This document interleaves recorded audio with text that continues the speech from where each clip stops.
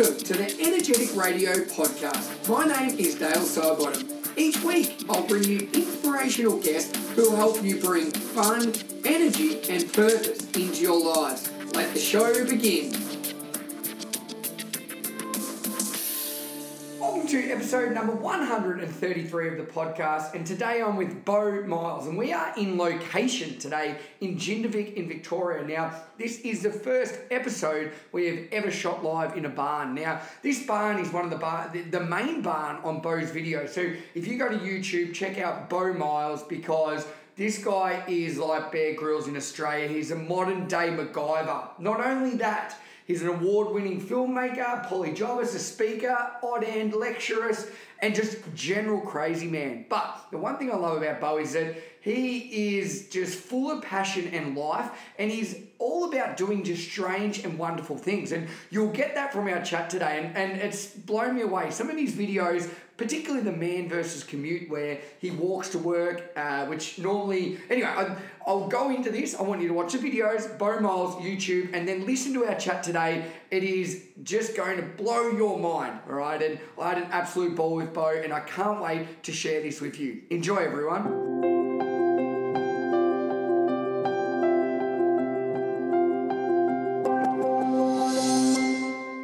Welcome to the podcast. Really excited. We are out. This is the first recording I've ever done live in the bush. Beau, how are you, mate?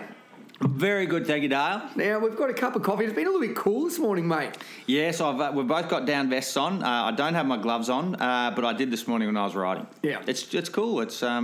I was about to light the fire, but you got here a little bit early. Which no, nice. Mate. Sorry, buddy. It's good. Being early is on time. Being on time is to be late. I even stopped on the side. I was like, I'm way too early. I do get a little bit excited. That's really good. Now, Beau, for people listening, I'm going to have links to your YouTube channel, and that's the first thing I want people to do is just go and check you out, because that's obviously, I got introduced by a mutual friend, Brucey. I'll give him a shout out because he said, Dale, you need to catch up with Beau because he is extreme. He's like you. He's got energy, does crazy things. I said, I can't wait to meet him. So how do you describe yourself, mate? Are you like the modern day MacGyver? No, I get the Bear Grylls thing a bit, and yet I've got a love, not hate, I've got a love disagreement with old Bear. Okay. Young Bear, I'm not sure how old Bear is. He's the real deal, I think, but he's sold himself in a particular kind of way. Yeah. He rubs mud on his face to make it look like he's got mud on his face. Yeah. And I don't want... 16-year-old boys do that. They spend half an hour on their hair to make it look like they haven't touched their hair. Yeah. I don't want to be that kind of dude. You know what I mean? Yeah, so I want to do things that are really genuine. And, we're sitting at the table that was made during that film, A Mile an Hour. Yep. And this is a genuine good table. It's not just spindly crap that I made to make look good solid on TV.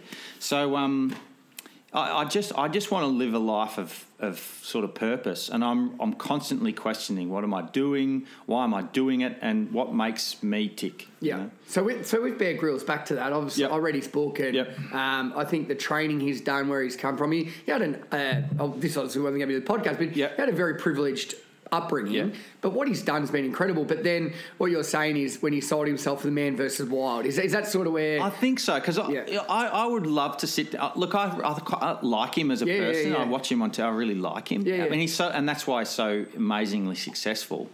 But I don't know whether I'd ever go to that phase of selling out to the extent he has. I think he was a real success in his own right. And he's the real deal.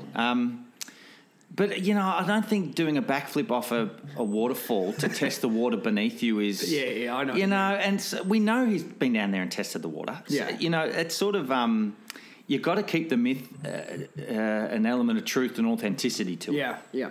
And I suppose that's what... perception of what people want, and we're probably going to talk a little bit about that. But let's get back, obviously, Bear Grylls.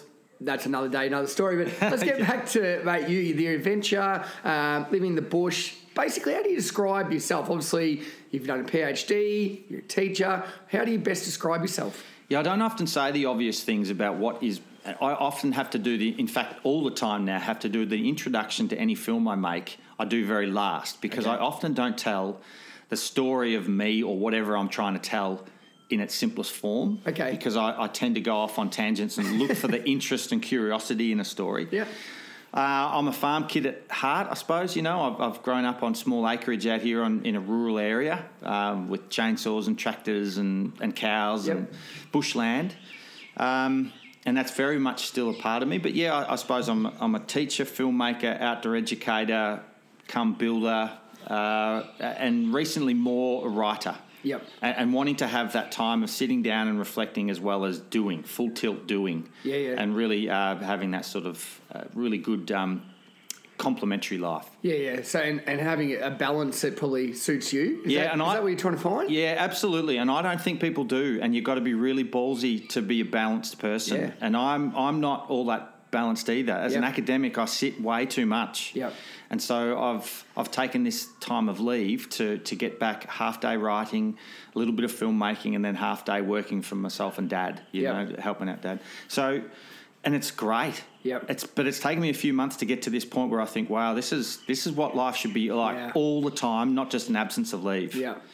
But of course we've got to pay for mortgages and the farm we're sitting at, you know, and all that stuff. So I get it, but.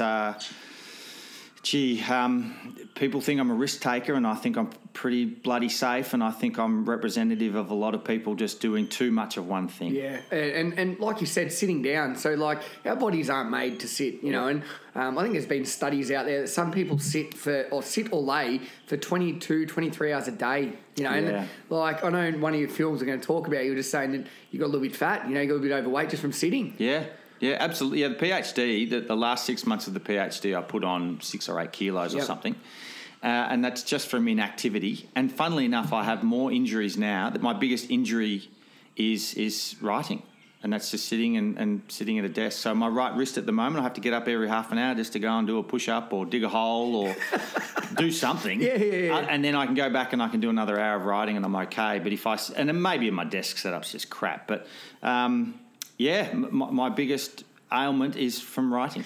There you go. Who would have thought from all the stuff you're doing? So let's obviously get into it. So a lot of people probably listening to this commuting to work, right? And a lot of these days, particularly living in Melbourne, I think you were saying your commute's about 50 minutes. Yep. I think mine's about 40 minutes. So a lot of people in the car, and a train, whatever, listening. Now, where I really just drew into you, but I'm like, wow, this bloke is a legend. You, instead of driving to work one day, you decided that you were going to walk to work. Do you want to explain that, mate? Well, there's a whole bunch of reasons why, but first and foremost is that I'm now happily married and I'm no longer a 20-something-year-old beau that can go off for 5 months or a year or a month even and just go and do my thing and kayak or run or somewhere. In many respects, I wanted to try and find forms of adventure that I can do within my everyday. Yep. That are still, and when I say a conceived form of authentic, you know. So what is it about adventure I love? I love the physicality of it, the challenge of it, not knowing really what's going to happen to me or the scene or when I'm going to get there or how I'm going to get there or when I'm going to feel like eating bananas or beans or what, you know. I like that sense of the unknown. Yep. And certainly the different culture and the different space. And that's what I've had to really change. So originally I would go to the ends of the earth, like the coastline of Africa, to find a different sense of bow. Now I think I can find it between here and work. Okay. If I come up with some kind of thing that is going to give me all of those ingredients. And a walk to work, if I took my backpack with all my tents and freeze-dried food and brew kit and sleeping bag, you know what? I'm living then a bubble of what's in my backpack. Yeah, okay. If I don't take anything with me and I walk to work and I make this choice, then I can have a genuine bloody adventure because I've got to then find shelter, find food, find water for 30 hours or 40 hours or whatever it takes me to get there. And that's really engaging. So I'm seeing the landscape in a very different way. I'm cooking up this thing that is so easily cooked up.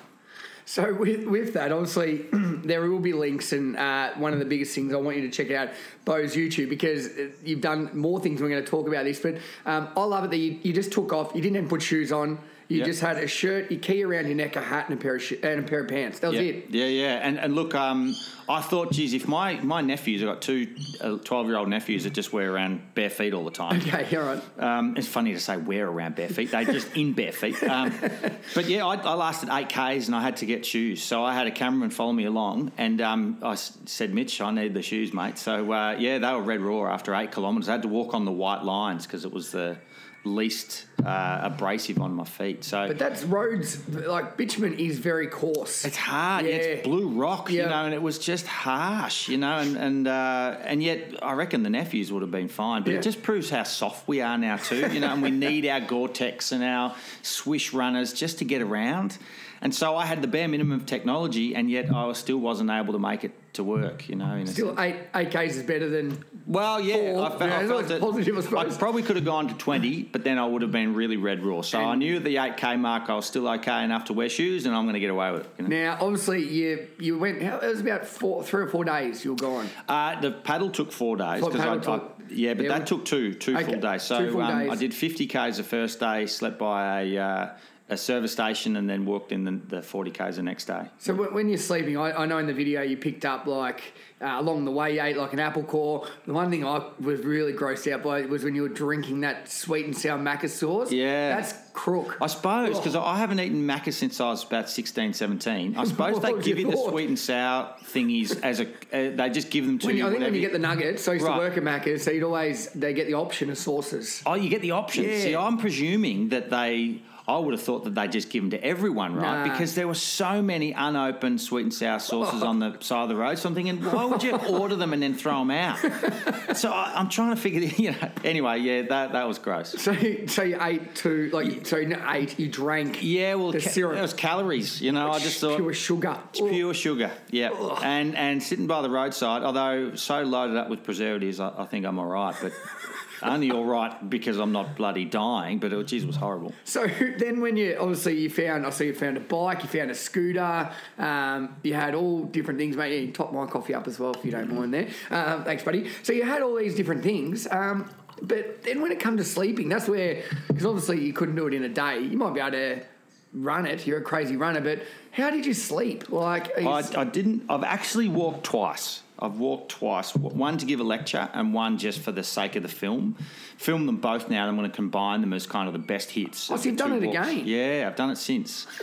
And I did it the second one I did to deliver a lecture. I wanted to give a lecture at the end of a genuine adventure rather than just talk about it in the abstract or from a time ago. Okay, yeah. But in any case, the sleeping, the first time particularly, I was really cold, didn't sleep much at all. I just didn't quite have enough padding. Okay. And it was cold, crisp winter night. Yep. And then the second time round, knowing that, I just loaded up. So the 5 or 6K before I knew I was going to probably have a kip, I just found bloody everything on the side of the road and just took it. And so I had this big swag full of all sorts of stuff. So that's how much rubbish. That's probably the sad. By a main road, absolutely, yeah. Not so much up here on the country roads. You'd struggle to get something that's warm, or at least in sort of duvet form or clothing or something we've manufactured. But down on the roadside, there's insulation from housing and carpet underlay and towels and people's gross old jumpers, heaps. So you were able to obviously get something. Oh, yeah. So the second time round, I was a cocoon. It was really good. Didn't sleep? No, I didn't sleep much because I was... I did, but it was kind of catnappy. Okay. But I still rested. Okay. But look, within 24 hours with no actual sleep, I think you're fine. It's just about the rest and about being safe and comfortable, I suppose, and I was.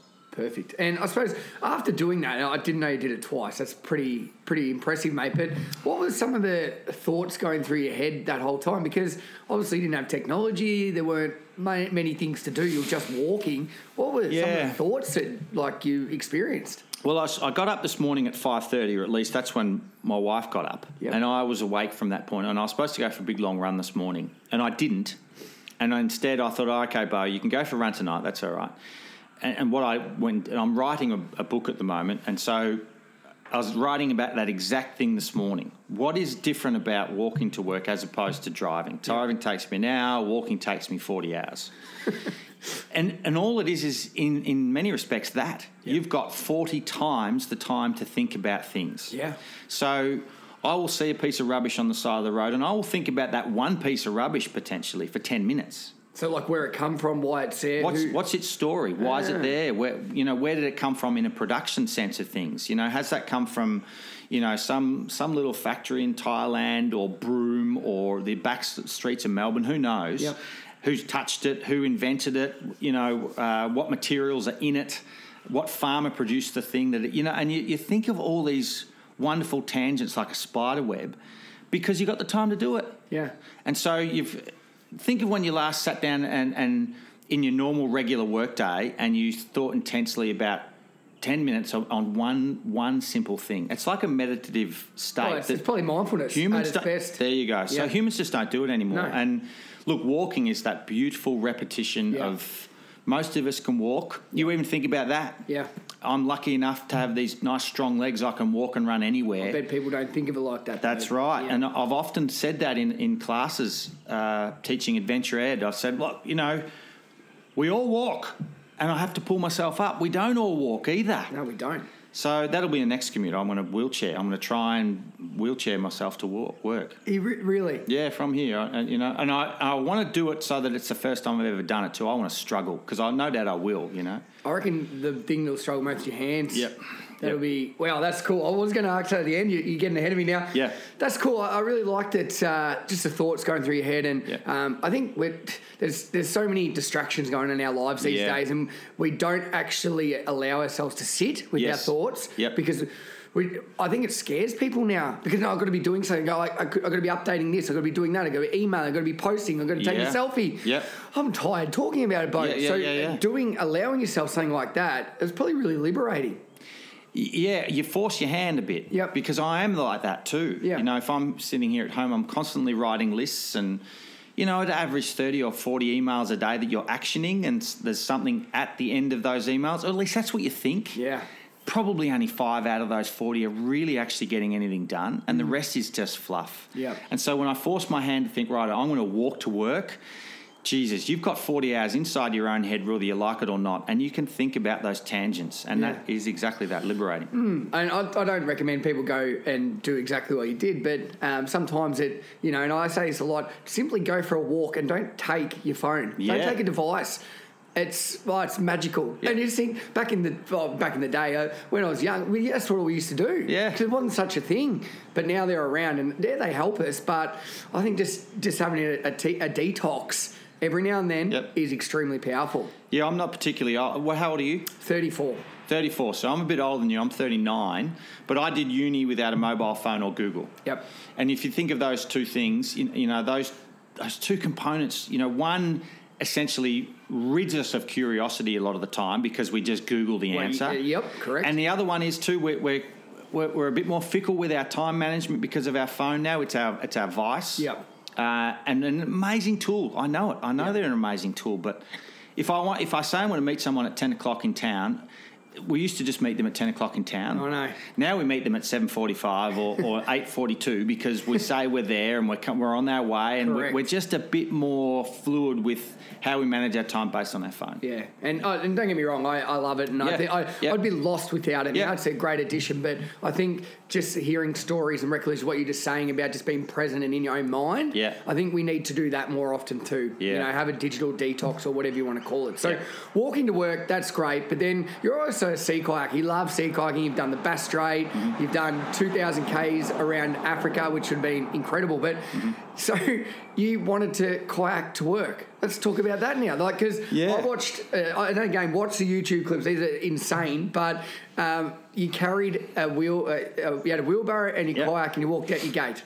Yeah, it's kind of fitting. We're sitting in the barn where most things kind of that's what we're going to do today. In the barn. We might get a photo out of you later because it's pretty cool. It is pretty cool. It's unfinished, which makes it even probably cooler because there's crap lying everywhere. But this is where that started and where all the commutes will start. And so I live about 2 kilometres from the actual river. I'm uphill of the river, so I put it in the. I put my wetsuit on and took 2 days worth of food or 3 days worth of food and shoved them in the hatch and down I went. And so. Put in the wheelbarrow down, we went to the river, and then it took me 4 days to get to work. So, and that was 4 full-on days. That's sort of 45 hours worth of travel, which is what usually an hour. And it was hard. That was the hardest 4-day anything I think I've ever done. Because you were going through dams, ditches, drains, puddles. Yeah. You went through the ocean. Yeah. Yeah, so I followed the Tarago down to where it's become essentially a man-made or human-made drain called the Bunyip Main Drain. So you've turned a river into a drain, just dead straight, full of blackberries and willows and old car bodies and bloody all sorts of crap, weeds. Yeah. So that's just this bolt straight thing for about 25 k's, and that spits you out into Western Port. And then Western Port, I took another creek up towards Frankston, so I went upriver then or up creek for about 10k before I had to then drag it to work. So, yeah, wore the bum out of the poor old kayak. I haven't fixed it yet. Because that was pretty cool. I love the way the clip finished, walking into work with the kayak behind you, still in your wetsuit. Yeah, it was gross. What was it like sleeping in a wetsuit? Like, and I love your analogy. It's like wearing skivvies and things that shouldn't be done. True, unless you're a wiggle. That's right. Yeah, it was great. Well, I say gross, but it's kind of liberating too. I don't mind. I'm in this writing phase at the moment where I'm only showering once every week or once every 10 days. Yeah, I'm okay. just, I have a wash and I change my clothes, but that's about the extent of the hygiene. Okay. And so I don't mind being pretty gross in a wetsuit. And they're bloody warm too because they trap in all of that. Were you pissing in it like that? No, I'd have a leak. Oh, okay. Yeah. Because they'll be warm when you do that. That's right. Yeah. And that was a total pain in the ass too. I wish I'd had one of those ones that had a break in the middle because you got to take the whole thing off. And but yeah, it was warm. So out of those two, obviously the walk to work you said was easier. Yep. And then it was probably hard because you had to carry. I know when you went to the walk you had minimal, so a lot of time you're just carrying yourself. Whereas actually being responsible for a kayak. Well, not only that too, but it was really task orientated. The kayak. I must admit I didn't see as much as I did on the walk. The walk you are just immersive with your eyes are just, and your hearing and taste and all that is taking in the world, and you can do it at that lovely slow rate. I'm going even slower in the kayak, but I'm having to go a lot further, and I'm busting my ass just to make progress. Yeah. So I'm always just push. Whereas walking was you lock into 5k's an hour and you just walk. Yeah. You don't go any faster or slower. You just do the thing, and it's that lovely consistency. Kayaking was not that. Yeah. And I think walking it's such a mindfulness activity. Yeah. You can just get immersed and you're like, what has happened the last half hour? And like you probably said, what's happened the last 6 hours? Yeah, absolutely. Yeah. All of a sudden you get lost in time, And I did take my watch. But I probably needn't have with the walk, other than to try and make the lecture on the second day for the second walk. But the paddle thing was just you just keep looking at the sun and how much more of the day have I got and when can I stop? Yeah, gotcha. So when you on the second walk, because I've got a couple of questions here, but I didn't realise you did it a second time. What was it like when you rolled into the lecture and you had obviously students there? That is cool. That's like I'm impressed, mate. It was pretty cool. I was. When I say the real deal, as in I was gross and I was stuffed too. I was really tired. I'd only slept in catnaps that night. Walked 91 odd k's and under calories and underwatered and dehydrated and sunburned a bit. And I had 1 killer blister too. I wore my running shoes, which I've never actually walked in. Okay. I tend to just only run in my running shoes because the rest I'm in work boots or whatever. Yeah. So, I got massive heel blisters because I never actually heel strike, really. Well, I do heel strike, but in a different way. So, I got a blister the size of a 20-cent piece. It was just roaring red and thick as thick. And so I'm just sort of teetering around thinking, geez, which is the whole point. Yeah. I wanted to show them what it's like to put yourself through the ringer and enjoy it. Yeah, and what was the response from that? Because I know myself, like, you get at uni, like, going through, it was fantastic, but it's not sort of real life experience. You're reading a textbook or you're doing a case study, you know, whereas actually seeing you rock up, like, probably looking like shit, to be honest, and in pain, everything like that. Yeah. What was the response? I think pretty good. I was fairly G'd up at that stage too, so I knew I had to perform in a sense. Teaching is a bit of a performance, and I think that's important too. Often teachers are they think that the knowledge or the content should speak for itself. It just doesn't. You've got to sell it too. Yep. So we had a Year 12 class came in, a Year 12 outdoor ed class came in, and they were probably the best because they were the youngest, more impressionable, and once they got beyond being a little shy, they asked really good, insightful questions, and then away I go. I can give them that insight. Yeah, and it just probably takes a little bit of one or two people with a bit of energy and passion, and then they're like, oh, wow, and then you're on adrenaline kicks in, because I think teaching is a massive performance. It is, We act every day. Yeah. And look, the better questions they ask, the more it comes back to them as well. Okay, yep. Because I'm a capable, fit bloke that can walk to work, and maybe it's still only an example of what you can do and what you have done. So let's talk about your trips and what's your perception of the world through these sort of things. Yeah, cool. So from doing that, I know you had a photographer follow you the whole way. You've done it twice now. Have you had a lot of... Has anyone else done similar thing, like said, I'm going to try and do it now? Yeah, that's right. So 3 of our students, they walked 2 weeks later. Wow. So they did 50 Ks along Eastlink. And you're not actually allowed to walk along Eastlink, but there is a trail there. Did they have a tag? Beep? Yeah, they should have. And they found they had one particular section on night one, so they wanted to do one night out. So they did 25 Ks a day. Yeah. And they were walking to class. They walked to a set time. And they were 3 of our best students too. You just classic, they get it. And they really go and put themselves out there. So it was Cam, Jake, and Steph. So 3 really good eggs. And they had a section that they told me about. And they all say it in roughly the same way when I've talked to them individually. They see a big bridge and they know that they want to sleep under that bridge. And the bridge is way off in the distance at dusk. They think the bridge is about 2 Ks away, but the bridge is probably closer to 8 or 7. Wow. Takes them an hour to get there, hour and a half. And so that's when they really started to dial in on themselves in that last 40 minutes, 50 minutes. Because they can see the finish? They can see the finish line, but the finish line's not coming. So that's when they've got to really... They felt then what I think an adventurer feels. And all they're doing is walking along a highway to a bridge. So they had some really great insights, and that was awesome. Yeah. So what about other people? I'm sure you get random emails and things like that, of just like why you're doing it, or have you got any interesting examples? Well, I've recently made a paddle online out of junk. So that was cool. And so there's been heaps of people that have made paddles based on that, and they've sent through their pictures. Cool. I made a mallet. I made like a hammer that you bang in tomato steaks and stuff with when I was stuck on Deal Island when crossing Bass Strait. And I had just last week a guy email me through a photo of the mallet, and he went and searched out that mallet on his crossing of Bass Strait this summer.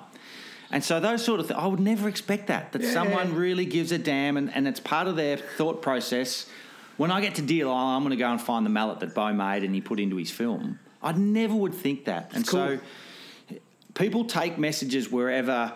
If you lay it out there, people will take a message. And if you try and force feed that, it's telling them to suck eggs. People will take of your experience and your trip what they will. So, Bo, that's because you're obviously putting yourself out there, though. Yeah. Like, you're allowing people to take those messages. Mm-hmm. You know, do you feel... What sort of... When people are sending those pictures through, what sort of satisfaction or reward or gratitude, what do you feel? I feel like there's some sort of meaning behind it all, and yet I don't know whether that's true either, you know, because I know an awful lot of people, me included, really dig in many respects what Bear Grylls does and has done. So it's not really a popularity contest because I know he's the king of the castle there. So it's about what kind of things, and the mallet was really excellent. You know, when someone says, "Oh, geez, I'd love to get my notch in the belt of crossing Bass Strait," that has less appeal to me than getting something out of the bloody timber mallet that I'm making, in a sense, because it tends to have a bit more of a, I don't know. We had an objective, really, didn't he? He was still going to do it, and then he also wanted to find this. Yeah. And probably because you made an impact on him, mate. Yeah. You know, like, he wouldn't have just done that, I think there's a treasure here, a random mallet. You know, he's like, Bo made this mallet, I want to see it. Look, it feels good. It feels really good. Yeah, you feel really, I'm really humbled by it. Like when the students walk to work, work to uni, that's the height of a compliment. Well, that's what you're doing. You're educating, you're inspiring. Yeah. And that just shows that it's actually working. So the next one, I was going to ask, what the next thing you want to do? You want a wheelchair to work. So it's part of the Commute series, which I've been trying to get up on TV for a while. And maybe that boat sailed. Maybe it's just about developing more of the YouTube channel, because you've got all this great ownership and you just go and do it. Yep. You're not really owned by anyone. So, the Commute series is, walking being the most basic form, and then you start to layer the complexity up a bit. and the meaning behind getting to work in different ways. So the paddle was, I'm a good paddler, an expert paddler as such, so I can do those things. Yeah. Flying, I'm not, so I'm going to try and fly in a balloon and a small aircraft, but that'll be the recap. And then the other ones I want to try and look at other modes of travel that I'm not an expert in, like horse riding and wheelchair travel. About like rollerblades or skateboarding. I did think that too. Yeah, small wheels. I thought. Yeah, multiple forms of small wheels. Yeah. But then I can kind of do them. I'm not a skateboarder, but I'm a snowboarder, and I've done heaps of rollerblading. And I thought, maybe I could just do that, but that'd certainly be fun. Absolutely. So cool. I love that, and I think that would only. I think it would heighten how hard it is for people in wheelchairs as well, particularly in areas that don't have access or don't have walkways or anything like that. That would be really hard. Yeah, absolutely. Even just I've trialled one out at Monash campus. Yep. And this is where the idea started from, because there's ramps going everywhere, but not everywhere. Yep. There's some places that me on 2 feet or on my bike are easier to get than someone in a wheelchair. So, crusty. I can imagine that between here and work, and I'm thinking it's going to take 3 days, but it might take a lot longer. It's going to be hard. Well, even that hill, just coming here, that's a crazy hill. Yeah, it is. My car's got a lot of kettlebells and weights in the back, and it was nearly going backwards. So I can't imagine how you're going to go in a wheelchair. Wow, thank Christ I get to go down it, but it's just about having the good brakes, I suppose. Now, one of the other things, I want to talk about the Bass Strait now, because they're big accomplishments, but another one that's just so random is you want to achieve a lot in 24 hours. So your block's about a mile where we are around it. So you thought, I'm going to run a mile every hour and then do a heap of chores in between. Yep. Now, talk us through that one. Well, we're sitting in the midst. You're sitting on a chair that was part of it. Still a bit wobbly, needs a bit of bracing. Very nice, mate. It's all right. It'll do the trick. I thought, so in the last phases of my PhD, where you sit a lot and you've just got to grind out that last manuscript, and it's bloody hard graft. Last 6 or 8 months, I'm writing 4 or 5 hours a day, then going off and working the rest of the day. So I'd get up at 4 a.m, write until 8 or 9, jump in the car, go to work. And so you don't have much time for anything but sitting behind a computer screen and just grinding out that last thing.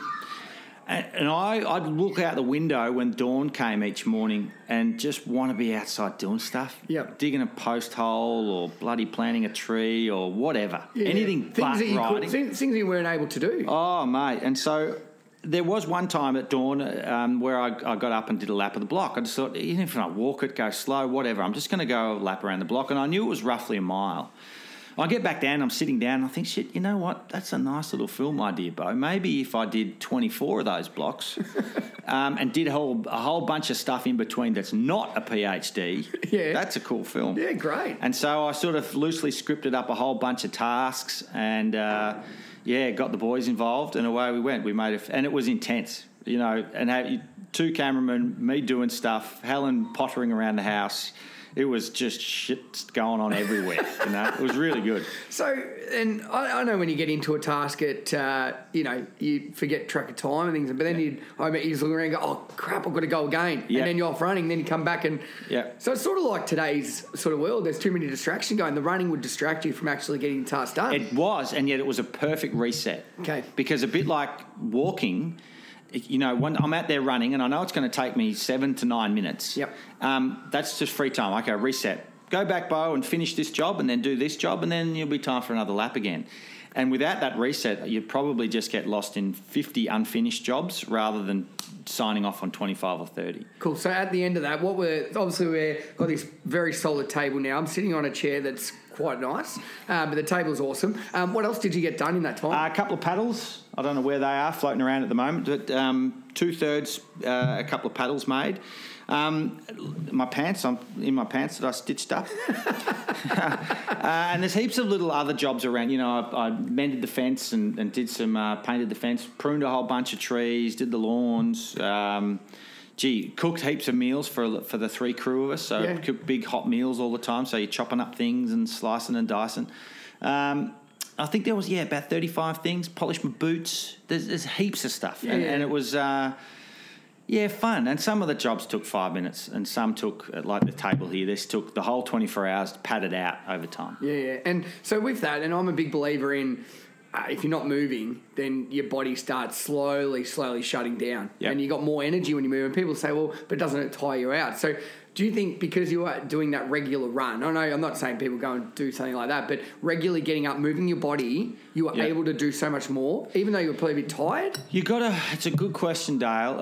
I've thought about this a lot, and I was thinking about it yesterday. I was down, I'm helping out Dad at the moment, who's a bit crook, and he's got this great idea that, and my last partner, who's this amazing woman too, she's a vet.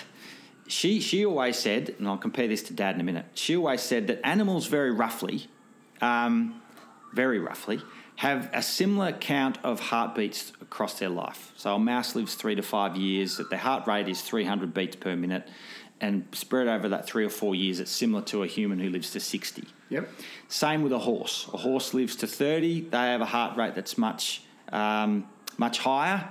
Their resting heart rate is lower, but it's their workload as well. Yeah. So you got this rough algorithm that a lot of mammals in the world, regardless of how long they live, they have roughly the same amount of heart rates. Cool. I didn't know. This is interesting. Yeah. My dad, he, without knowing any of the science, would say that humans have a similar kind of capacity for energy. And let's say that the Surgeon General says we burn 2,000 kilocalories a day. Yep. Or kilojoules, sorry. No, calories 2,000, 8,000 kilojoules. Yeah, of energy, yep. Let's say a human lives to 70 years old and we've all got the same amount of energy, we've got to burn it. He reckons that the more you burn it in your earlier years, the less you're going to live, and you've got a harder, older age. Really? So... But that's if you're doing it 10 hours a day. Yeah. Like a brickie or a builder or someone who's just going full tilt between the ages of 20 and 50. They get to 50 and they want to sleep for the next 20 years. They've got chronic fatigue or all their limbs are stuffed. So maybe we shouldn't be doing the 10 hours on the tools a day, but we do 3 hours on the tools a day. Yeah.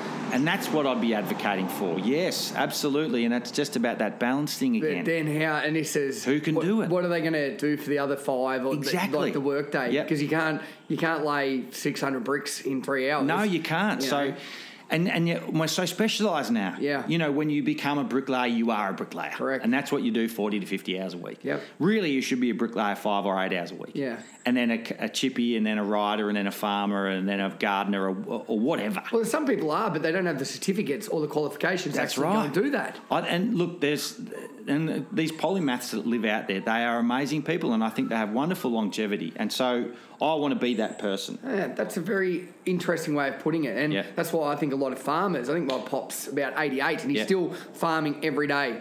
And the reason being is because he's got a purpose and he's got something to do every day. Farming is brilliantly varied. Yep. You know, they're still running their books, you know, and they're doing a bit of fencing, and then they're with their husbandry with cattle. Yep. And they have this wonderful relationship, a lot of them with the world. Farmers, they've got a hell of a mixed life. Yeah. Yeah, it's very interesting. And people often say, how's he still working? Well, I reckon if he stopped working, that's when he would, define. That's his life, and that's what he does, and he still looks fitter than some of my mates are in their 30s and 40s. There you go. You know, and I think that, again, moving your body, but that's a very interesting way you said it about we are specialised in one thing, and that's all we do. Yeah, and that's a flaw of the academic too. You know, the academics used to be far more well-rounded, I think. You know, I'm young in the game, but they used to have a much better understanding of the classical Greeks and algorithms and leisure and all of these wonderful things, and really like all of those pockets of life. Yep. Whereas now I see universities are real turf wars.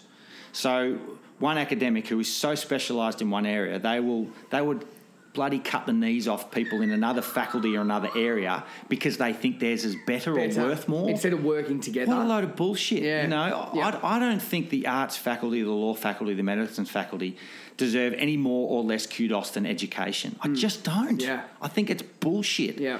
And I want to know more about those things too, about law and medicine and varied creative arts and weird ways of thinking, whereas they would think that they genuinely think, and you get this sometimes, that outdoor ed is bullshit. Yeah.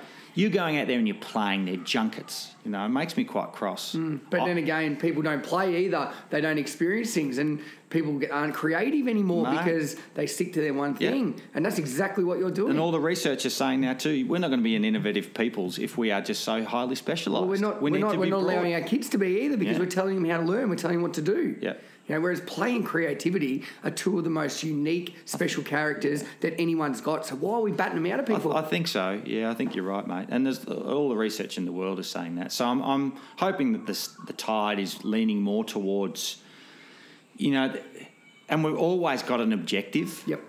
Maybe we need to drop some of that as well. I know some of my epiphanies have come when I'm just sitting and a bird, whatever. Yeah, just comes. I was sitting here yesterday and a branch fell. It's that whole thing, does it happen if you don't see it or a human doesn't witness it, Or someone didn't record and put it on social media. Yeah, to watch a branch fall in a forest or here on my little block is really cool. You watch it fall and then it's on the ground and then... Geez, did I just witness that? There's the branch and it wasn't there 4 seconds ago. It was amazing. I love that, mate. So, obviously, there's a lot of other videos on your YouTube channel. Go and check it out, guys. The quality of the videos is one thing that I was super impressed with. Cameramen, there's drones. It is legit, and it's really cool. And I went through all of them over the last couple of days, and I loved them, mate. So I just wanted to mention those three because they were the ones I really enjoyed. So looking towards the future, I know you're writing a book at the moment. You're talking in the process of maybe getting a TV show. Where do you want to go, mate, with everything you're doing and the commute to work and other things? Well, we're pregnant. That's the biggest news, and that's only been live for the last week. So that's a huge adventure. Congratulations, buddy. Thank you. And so I see now, and it hasn't taken long for me to switch gears and to think, okay, Helen's been part of the picture for a bunch of years, and she's certainly part of my adventure-scape now and homescape and all this other stuff. And now the kid is. This unborn kid is now part of what I think adventures can look like and mean to me in the next however many years. So I can just imagine, popping the little kid in the hatch of a sea kayak and going off somewhere, or getting them in the backpack and going for a big long hike and living it, and living that real simplicity. So, who knows? But storytelling and the book thing is new. Briar Books seem like a really good publisher that there might be a long relationship there. So my written storytelling might take off on another thing as well. Yeah, so and I think we were talking about off air that, audio and video are a way of the future, but also books. Yeah. Books are probably bigger, better and stronger than ever, particularly with things like Blinkist and Audible. Right. It's so easy to assess it. So is that sort of where you see yourself going, that you want to be obviously inspiring people through not only your words but your actions on screen? Yeah, maybe, but I've got to get advice from people like yourself. I'm still not dialed in on all these processes. Yep.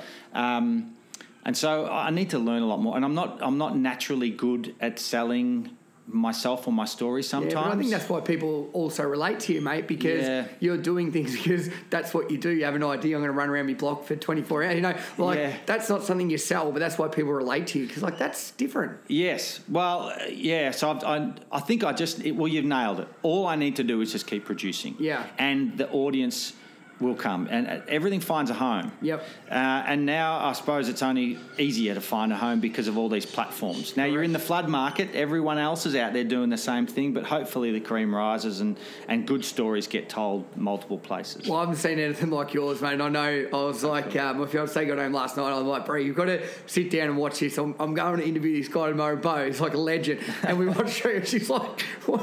Who thinks of this stuff? I'm like, anyway, so we're going to watch the rest, mate. Good on you, man. I think that just sort of sums up, the great stuff you're doing. So as a big truck comes past there, you hear that. We're out in the wild here, guys. You love that. Now, I've got a couple of questions to finish off, Bo, that I always ask my guests. And one of them is, if you could look back to 18-year-old Bo, so you're 39 now, it's a few years ago, mate. You still look like a spring chicken, though. Thank you. If you had one bit of advice from everything you've learnt from, obviously, PhDs, lecture, adventures, paddling, you name it, nearly becoming a dad, what would that one bit of advice that you could give 18-year-old Bo from all your years of knowledge now? It's a really hard question because I'm corrupt now. And I suppose that's the point. Yeah. You are corrupt as a 39-year-old, but an 18-year-old's also really corrupt too. They're corrupt with a very different... in many respects, the 18-year-old needs to go and make all the mistakes or find out their pathway that a 39-year-old does not know. Yep. And an 18-year-old now is a different 18-year-old to when I was, I suppose. No, the no Google, no phone thing. I would say that... choose your own adventure. This is telling them how to suck eggs. I would say take no prisoners with what you do, and try and be balanced. I thought I wanted to be specialised at 18 too. Let's get really good at something, and that's how you stand out. I would much rather now not stand out in 10 things, but know how to do them. Okay. So take no prisoners with what you really love, and if that is doing it 100%, sure. But I reckon you'll be better at that 100% thing if you do lots of littler things as well. So it's sort of like that you always want to still be learning and don't shut yourself off from those opportunities? Well, be like the 10-year-old, be curious about many things, I suppose, rather than just hone in on that one key curiosity, because that one key curiosity is built on so much else of humanity that's got you to that point, you know. Which is risky because you're often I've recently started competitive wood chopping and I'm pretty shit at it. I'm getting flogged by these 16-year-old larger kids, but I know how to do it now, you know. So I'm just having a crack. I didn't know that. I wasn't expecting that. Yeah. That's great, mate. I like that. And I think it does come back to curiosity and just being creative and being open. Yep. Final one, legacy. When it's all said and done, and obviously you've still got a lot of years left in you, what legacy do you want to leave? What do you want to be remembered for? Well, we just went down into my little house, and it is a little house. You know, it's only it's 48 square metres or something. You know, not much bigger than a one-bedroom apartment. The key thing, I don't insure anything in the house. The stuff is meaning less and less to me. Okay. But what is becoming more and more to me is things I've made or produced that is neat and an essence. So I really loved the idea of having a DVD, and that's, you know, a bookcase full of your own DVDs you've made.